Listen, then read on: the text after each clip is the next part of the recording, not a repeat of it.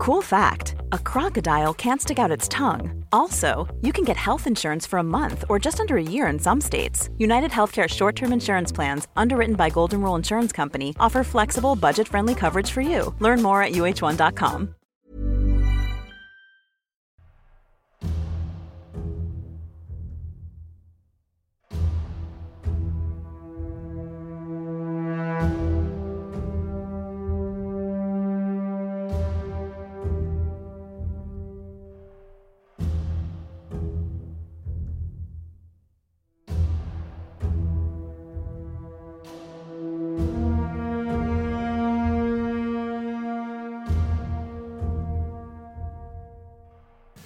Welcome to A History of Europe, Key Battles, the Battle of Castillon, Part 2 of 4.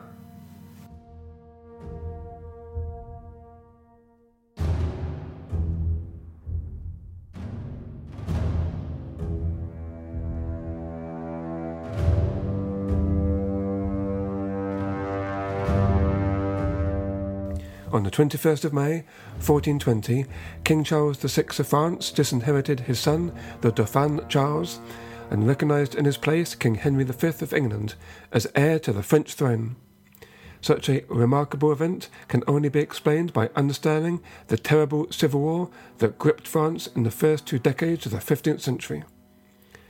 The French nobility were split down the middle between those supporting the Dukes of Burgundy and those loyal to the Dauphin, called the Orleanists or Armagnacs.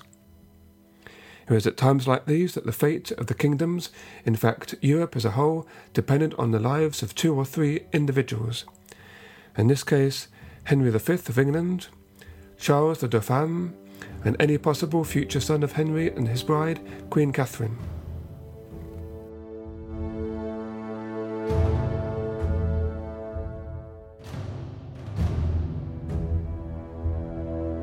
On the 6th of December, 1421, the English were elated at the news that Catherine had given birth to a healthy baby boy in Windsor Castle. The infant was named Henry and became heir to both the English and French crown. King Henry V was in need of such good news because the expected conquest of central and southern France was not going as well as hoped for in the beginning of the year.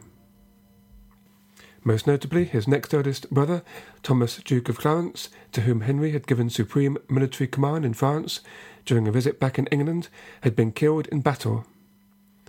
At the Battle of Bourget in Anjou on the 22nd of March, Clarence had foolishly launched into an attack on a combined army of French and Scots, without waiting for the main part of his army to catch up. The casualties on the English side were enormous, and a number of nobles captured and held to ransom. Writing from Bourget just after the battle to inform the Dauphin of their victory, the victorious commander, John Stuart, the Earl of Buchan, urged Charles to invade Normandy immediately and use the momentum gained from their victory. But Charles hesitated, demonstrating a sense of caution, which in time became characteristic of him. In contrast, Henry V swiftly returned to France as soon as he had dealt with urgent parliamentary business in London. His first task was to settle disquiet in Paris. First, he marched an army to Chartres, 60 miles southwest of Paris, which was besieged by the Dauphin. Charles immediately abandoned the siege and withdrew across the Loire. Worryingly for the English, the Dauphin had been joined by a contingent from the Duke of Brittany. Like Burgundy, Brittany at this time enjoyed virtual independence from Paris.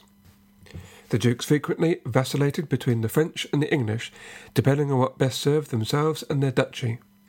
They were unreliable allies, but the type essential to win over if the English hoped to complete their conquest of France.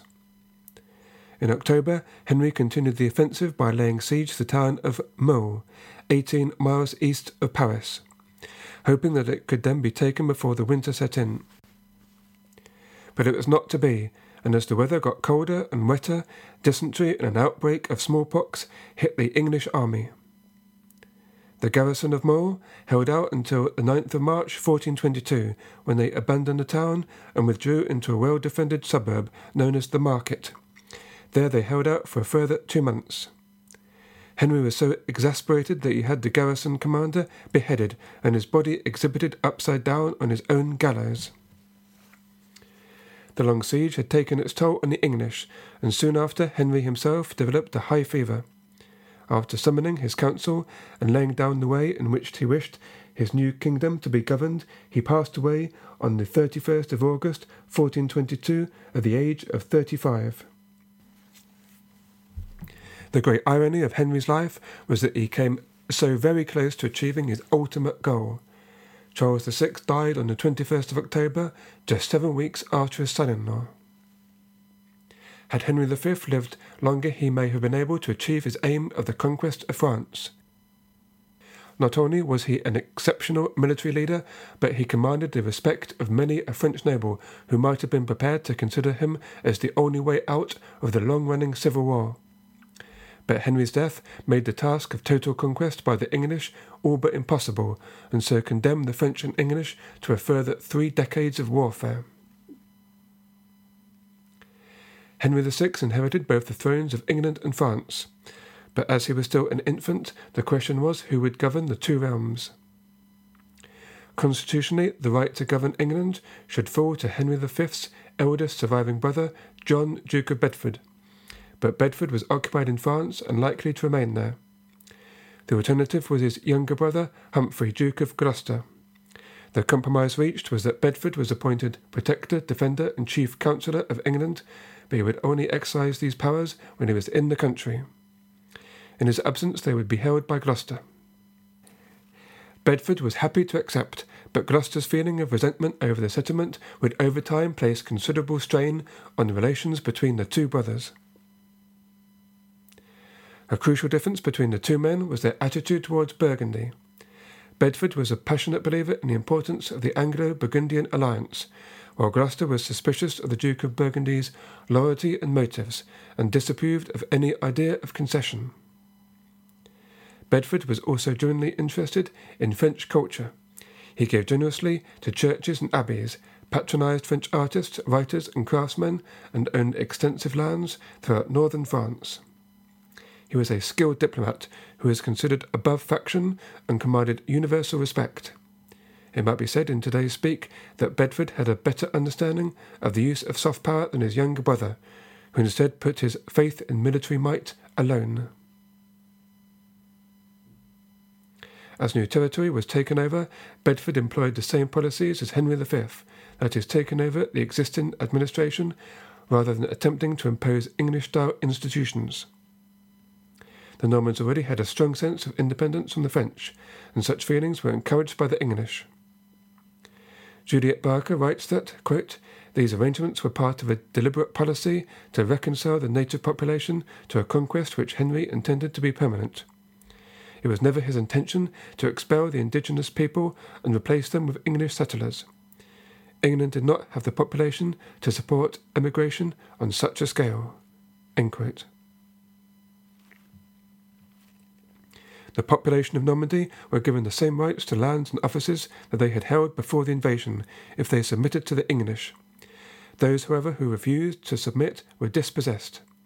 The deliberate policy of Henry and in Bedford was to distribute confiscated lands to Englishmen and create a new class with an interest in maintaining the conquest in the particular area. As war raged between the English and the Dauphin, Philip the Good of Burgundy decided to concentrate his attention on his own lands. He did not go to either of the 2 royal funerals of the autumn of 1422, and in military matters adopted a mainly defensive policy. On occasion he half-heartedly cooperated with the English on an offensive, but after 1420 normally took to the field only to defend his own frontiers. His attitude could be described as mercenary, only cooperating with the English in return to diverting French tax revenues to the coffers of Burgundy. Instead of involvement in the affairs of France, Philip instead became more and more involved in the conquest of Holland and the unification of the Low Countries under himself. Philip's first acquisition of land was the county of Namur, territory which is today in southern Belgium. Its counts, without an heir in need of cash, sold the rights to his county to Philip in 1420. The bigger prizes that Philip had his eye on were Holland, Zeeland, and Hainaut. The death of the Count of these three lands in 1417 triggered a particularly ferocious conflict for rights to succession. The legal heir was Jacqueline of Hainaut, but her uncle John of Bavaria saw an opportunity for his own ambitions. He secured the support of the Holy Roman Emperor Sigismund, who with far greater pretensions to greatness than real power was anxious to demonstrate that he was the individual who should decide the lines of succession within the empire.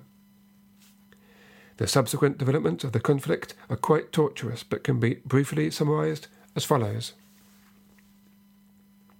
In 1418, Jacqueline married John IV of Brabant, a cousin of Philip the Good, with the intention of bringing the lands under Burgundian control. In return, Jacqueline hoped for protection against the claims of her uncle. Through their marriage, the counties of Holland, Zeeland, and Hainaut, plus the duchies of Brabant and Limburg, were united in a personal union. However, the marriage did not provide the stability sought by Jacqueline and eventually led to estrangement of the couple in 1420. John of Bavaria took over control of most of her lands through force of arms, compelling Jacqueline to flee to England in early 1421. There, her personal charm and valuable inheritance so captivated Humphrey, Duke of Gloucester, that he determined to marry her. This greatly annoyed his brother, the Duke of Bedford, who feared this would endanger the alliance with Burgundy that he had worked so hard to cultivate. When the legitimate pope refused to grant Jacqueline a divorce, she procured one from the schismatic pope at Avignon. By the spring of 1423, Gloucester was using the title of Count of Hainaut, Holland and Zeeland, and making preparations to sail the Channel and fight for the disputed lands. Gloucester's ambitions alarmed Philip the Good, who saw them as a threat to his own position in the Low Countries. Nevertheless, Gloucester landed on the continent in the summer of 1424 at the head of a considerable army. At first, Philip tried a conciliatory approach, but when that failed and Gloucester had occupied most of Hainaut, Philip became more forceful and organized an army to confront the invaders. At that moment, John of Bavaria, effective ruler of Holland, died, quite likely murdered. Philip the Good did his best to turn events to his favour and use them to extend his grasp over the Low Countries. He wrote to Gloucester, challenging him to single combat, suggesting that young knights such as themselves should settle their differences by personal combat rather than by waging public war. The date of the contest was set for St. George's Day, the 23rd of April. Whether or not the proposed duel was a bluff on the part of Philip or for real is unclear. Anyhow, Gloucester never turned up. Instead, for reasons which are obscure, he decided to abandon his newly won county of Hainaut and return to England. Jacqueline was left defenceless and was soon captured by Philip the Good. But she was a woman of determination and resource. In September 1425, she made a dramatic escape from her house arrest and managed to rally the forces of opposition to Burgundian rule of Holland. Jacqueline requested support from her husband, the Duke of Gloucester, who set about raising a force of 1,500 English troops to support her struggle. The English arrived at the port of Brouwershaven, where they rendezvoused with their Zeeland allies. There they were intercepted by troops loyal to Philip of Burgundy. The result of the Battle of Brouwershaven was a heavy defeat for the English, many of whom were killed or captured. The result was devastating to Jacqueline's cause. Without foreign support, Jacqueline was unable to resist the full strength of Burgundy, and she was compelled to surrender the administration of her territories to Philip. By the end of the 1420s, Philip had also gained firm control of the Duchy of Brabant. Richard Vaughan, in his book Philip the Good, writes that the incorporation of the counties of Holland, Zeeland, and Hainaut, as well as Brabant, was the culmination of a gradual process. Nevertheless, he writes, quote, "The acquisition of these territories was of the utmost significance in the history of Burgundy. In mere size and material resources, Philip's state was increased by more than 1/3. Moreover, it was shifted further away from France and towards the German-speaking world of the Holy Roman Empire." End quote. Another impact of the conflict in the Low Countries was growing tension in Anglo-Burgundian relations. However, thanks to the skillful diplomacy of the Duke of Bedford and his good relations with Philip, the two sides continued allied in French lands despite their differences elsewhere. Back in France, conflicts still raged between the English and supporters of Charles the Dauphin. Charles had himself proclaimed king on the 30th of October 1422, just 6 days after the death of his father, Charles VI. To history he is known as Charles VII, but accounts, at least English ones for the 100 Years' War, refer to him still as Charles the Dauphin, which for now I will also do. He had not been crowned as king, and at least as many then recognised the infant Henry VI of England as the legitimate king of France. Charles's image in history is ambivalent. On the one hand, he is known in France as the victorious, or the well-served, whose reign witnessed the defeat of the English and their removal from the continent. On the other hand, his image is anything but heroic, and often overshadowed by that of Joan of Arc. Before his later successes, Charles was mockingly referred to as the King of Bourges, the name of the fortified town that Charles fled to and held his court. In his biography of Charles, the historian M.G.A. Vale quotes the following excerpt from a play on Joan by George Bernard Shaw, end quote. "The Dauphin is at Chinon, like a rat in a corner, except that he won't fight. We don't even know that he is the Dauphin. His mother says he isn't, and she ought to know." End quote. Vale writes how this represents the conventional view of Charles VII, at least to the English. In it he appears as a, quote, petulant, ineffective creature, tortured with doubts about his own legitimacy and consequently his right to the crown. End quote. Vale does admit that it is a characterization which has some basis in historical sources for the reign, but overall believes the portrayal is unfair. Charles' appearance was rather unprepossessing. He had small, rodent-like eyes, a long bulbous nose, and unhealthy colouring of the skin. Physically, he was short, skinny, had poor legs and shoulders which were too broad. As for his character, he is sometimes seen as distrustful, capricious, devious, and superstitious. He is known to have had a keen interest in astrology, which for some was suspiciously similar to sorcery, but was not an uncommon practice among the leading figures of the time. The most severe accusation levelled against Charles was his inaction against the English, and neglect of what appeared to some as his duties of kingship. Like a French medieval Nero, he is portrayed as fiddling while the nation around him burns. His perhaps overcautious attitude can be attributed to the precarious situation he found himself in as a teenager, with the burden of the task of recovering French sovereignty resting on his young shoulders. A specific incident in October 1422 may have contributed to his timidity. The floor of a room in which he was holding court at La Rochelle collapsed beneath him, killing some of his entourage. From then on he suffered from a phobia of heights and public places. Charles also lived in a period where old forms of authority were increasingly under question. The papacy had been contested since the outbreak of the Great Schism of 1378, and in Germany the title of emperor was disputed by different parties. Then, after the disaster of the Battle of Nicopolis in 1396, when many French and Burgundian nobles had been routed and captured by an infidel Turkish army, the West was no longer expanding, but on the defensive. Crusading was now directed against heretics such as the Hussites in Bohemia, rather than against the Muslims.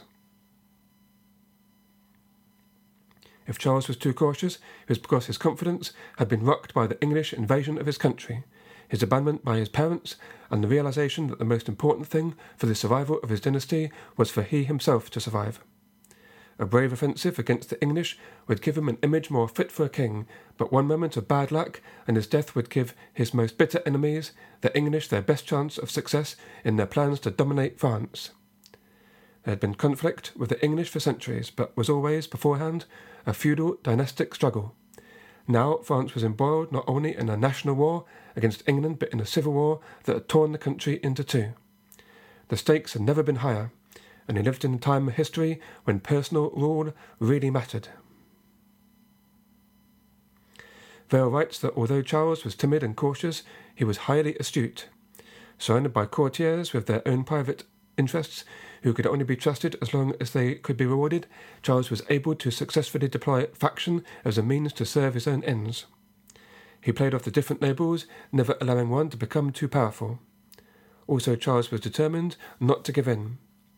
Both his elder brothers, who were Dauphins before him, were linked by marriage to the English and Burgundians, and may have been more willing to come to a compromise agreement to divide up France, but not Charles. One of his first actions as leader of the resistance was to enter in negotiations with the Scots and Castilians for a new army to help expel the English from France.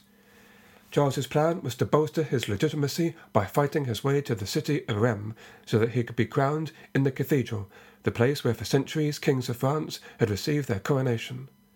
His principal adversary, John of Bedford, meanwhile made plans to wipe out the remaining Armagnac garrisons on the frontiers of Normandy, and then extend the conquest south into the counties of Anjou and Maine. In August 1424, Bedford led his troops to besiege the town of Ivry, near Le Mans.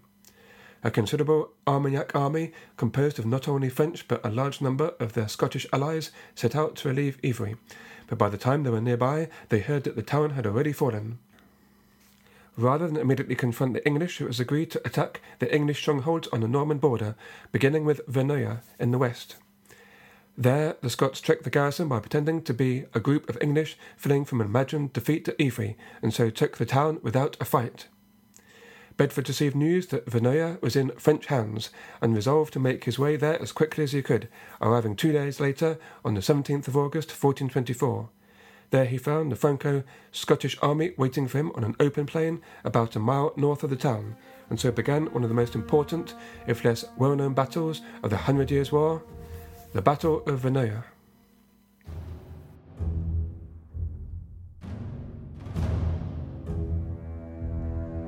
The French division positioned themselves on the left, supported by wings of Milanese cavalry, while the Scots on the right were supported by a similar wing of cavalry from Lombardy. They realised that the key to defeating the English was to prevent their longbowmen from causing the same damage they had in earlier battles, such as Agincourt. So their plan was to use their heavily armoured Italian cavalry to charge down the English archers before they could launch their deadly storm of arrows. The battle started at about 4 o'clock in the afternoon. Bedford marched forward with his troops until they were within arrow range. There they halted, and the archers started to drive their stakes into the ground, employing the same tactics used at Agincourt to ensnare the cavalry. But the ground had been baked hard by the summer sun, and the stakes could be forced in only with difficulty. Seeing an opportunity, the Milanese began an immediate charge. They swept the archers before them, drove straight through the army, but then, instead of regrouping to strike from behind again, proceeded to pillage the English baggage train. The English soldiers rallied and began a counter-attack against the advancing foot soldiers. They were joined by the archers, who fought at close quarter once their arrows ran out, and together pushed the French line back into the Scots behind them. The battle reached its closing stages when Bedford wheeled from the south to take the Scots on the right flank.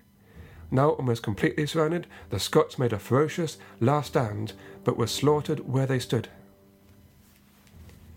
The English victory at the Battle of Verneuil is said to match that at Agincourt.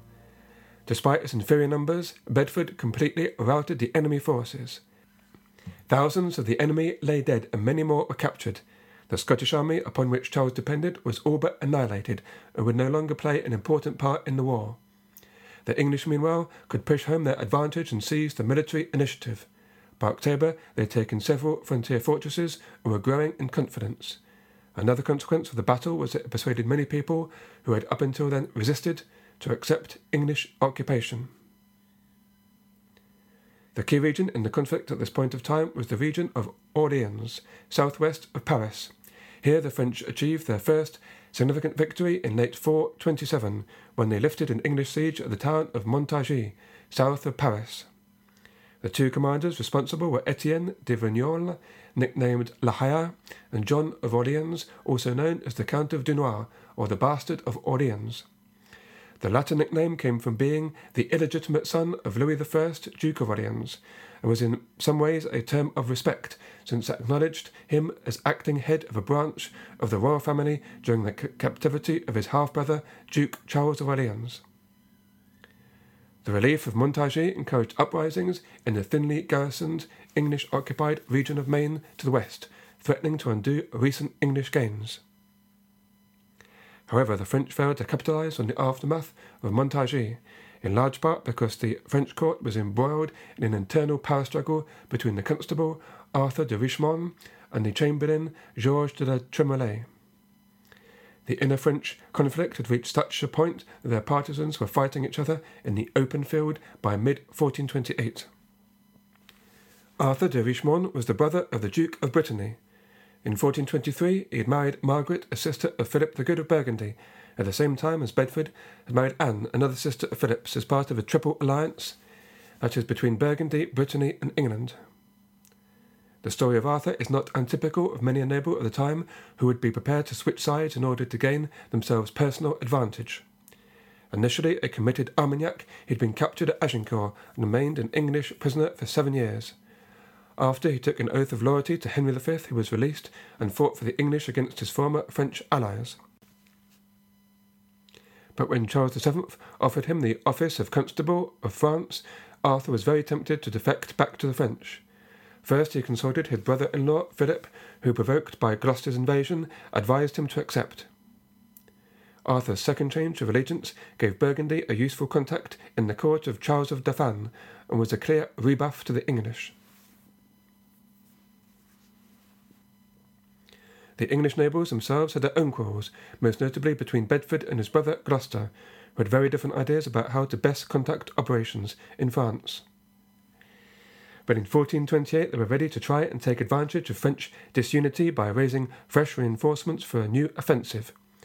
The Earl of Salisbury arrived on the continent with an army of 450 men-at-arms and 2,250 longbowmen. They were bolstered by new levies raised in Normandy and Paris, and joined by auxiliaries from Burgundy and vassal dominions in Picardy and Champagne, to a total strength possibly as great as 10,000. At a council of war in the spring of 1428, Bedford determined the direction of English arms should be towards the west, to stamp out resistance in Maine and lay siege to Angers. When Salisbury landed in France in July, however, he headed not for Angers, but straight for the city of Orleans. Like Gloucester, Salisbury believed the best strategy was to make a decisive military strike against the Dauphin, rather than Bedford's slow and steady approach to conquest. The choice of Orleans was legally dubious. Since the Duke of Orleans was at the time in English captivity, it would have been contrary to the customs of knightly war to seize the possessions of a prisoner. But this did not deter Salisbury. His campaign started very successfully with the capture of several fortified towns and crossings over the River Loire, and by October had reached his target. The city of Orleans, 80 miles south from Paris, lay on the north bank of the Loire at the top of a loop in the river. Along with Paris and Rouen, it was one of medieval France's 3 largest and richest cities, enclosed by ancient walls with 8 heavily fortified gates and more than 30 towers. On the 12th of October, Salisbury laid siege to the city from the south, concentrating his attention on capturing a stone bridge whose 19 arches span the Loire. On the south side of the river, separated from a bank by a drawbridge, stood a small fortress called the Tourelles. The English attempted to storm the fortress, which, after initial setbacks, was captured some days later. It proved to be a hollow victory. As the French retreated behind the city walls, they demolished the bridge behind them. They left the English stranded on the south bank of the Loire, on the wrong side of the river, to receive supplies from the north, and also potentially exposed to attack from the Dauphin's heartlands in the south. The English received another setback a few days later when a stone cannonball fired from the city struck a watchtower Salisbury was standing in. The commander died from his injuries 8 days later. But rather than withdraw, the English decided to dig in for a long siege. As autumn turned to winter, it was clear an impasse had been reached. Both sides were short of supplies, and the only question was which side could hold out the longest. The defence of the city was led by John of Orleans, who figured that the key to getting rid of the English was to cut off the enemy supply line, which led to what is known to history as the Battle of the Herrings. The beginning of February, a convoy was assembled in Paris, consisted of 300 carts packed with provisions, mainly flour and salted fish, for the besiegers. John of Orleans and La Hire led a detachment of troops from the besieged city past the English blockade to link up with a joint French-Scottish relief army. On the 12th of February, after a bitterly cold night, they closed on the English convoy outside a village named Rouvray, 13 miles northwest of Orleans. The leader of the convoy was the knight Sir John Falstaff, most famous today for his portrayal by Shakespeare. Falstaff, realizing that his men were heavily outnumbered, drew his Scots into a defensive circle and ordered the archers to drive their sharpened stakes into the ground in anticipation of the enemy attack. The French were confident of victory, but unfortunately for them, they argued with the Scots about the best tactics. The impatient Scotsmen decided to move in without coordinating their attacks with their allies. So, as the Scots moved forward, the French lines hesitated, uncertain of whether to follow or remain back as ordered. The English cavalry, sensing an opportunity to escape from what had seemed like an impossible situation, burst out of the wagon fort, overwhelmed the isolated Scots, and threw back the hesitant French. Disorder and panic set in, and the French fell into retreat. More than 400 men died that day, among them the very last of the Scots army in France. In total, the English casualties numbered just 4. The hungry English soldiers at Orleans could eat well that Lent, and their morale was greatly boosted. For French morale, the defeat at Rouvray was disastrous. Bickering and recriminations immediately followed between their nobles, again threatening disunity. The Dauphin Charles seriously considered suing for peace, perhaps seeking exile in Scotland or Castile. In March 1429, John of Orleans made an offer to Philip of Burgundy, offering to turn Orleans over to him, to hold as a neutral territory on behalf of his captive half-brother Charles, Duke of Orleans. Burgundy hurried to Paris in early April to persuade the English regent John of Bedford to take the offer. But Bedford, certain Orleans was on the verge of falling, refused to surrender his prize. In response, the disgruntled Philip withdrew his Burgundian auxiliaries from the English siege. Despite the loss of the Burgundians, the hopes for the relief of Orleans seemed as far away as ever. The position of Charles the Dauphin was desperate, for if Orleans fell, then the whole of the south of France would be left exposed to English invasion. But Charles did not give up hope, and just days after the disaster at Rouvray, the conflict made a dramatic turn in his favour, coinciding with the arrival on the scene of a young maid who is known to history as Joan of Arc.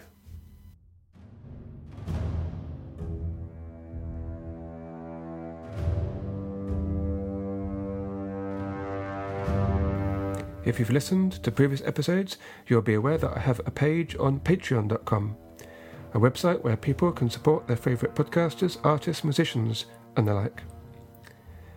My offer for History of Europe Key Battles is that for $3 a month you can gain access to bonus sets of episodes. If you join now, you'll see available episodes on the Battle of Lake Peipus, or the Battle on the Ice, between the Teutonic Knights and the Russians, the Sicilian Vespers, which was a key battle of medieval Mediterranean, the Battle of Kudakova, a key battle between the Russians and the Mongols, and a set of episodes as well on the fall of Constantinople, 1453. Every contribution really helps to keep not only the patreon.com going, but also the podcast as a whole. You can also help for free by giving the podcast a review on iTunes or your favourite podcatcher. Thank you very much for your support, or just for listening to A History of Europe Key Battles.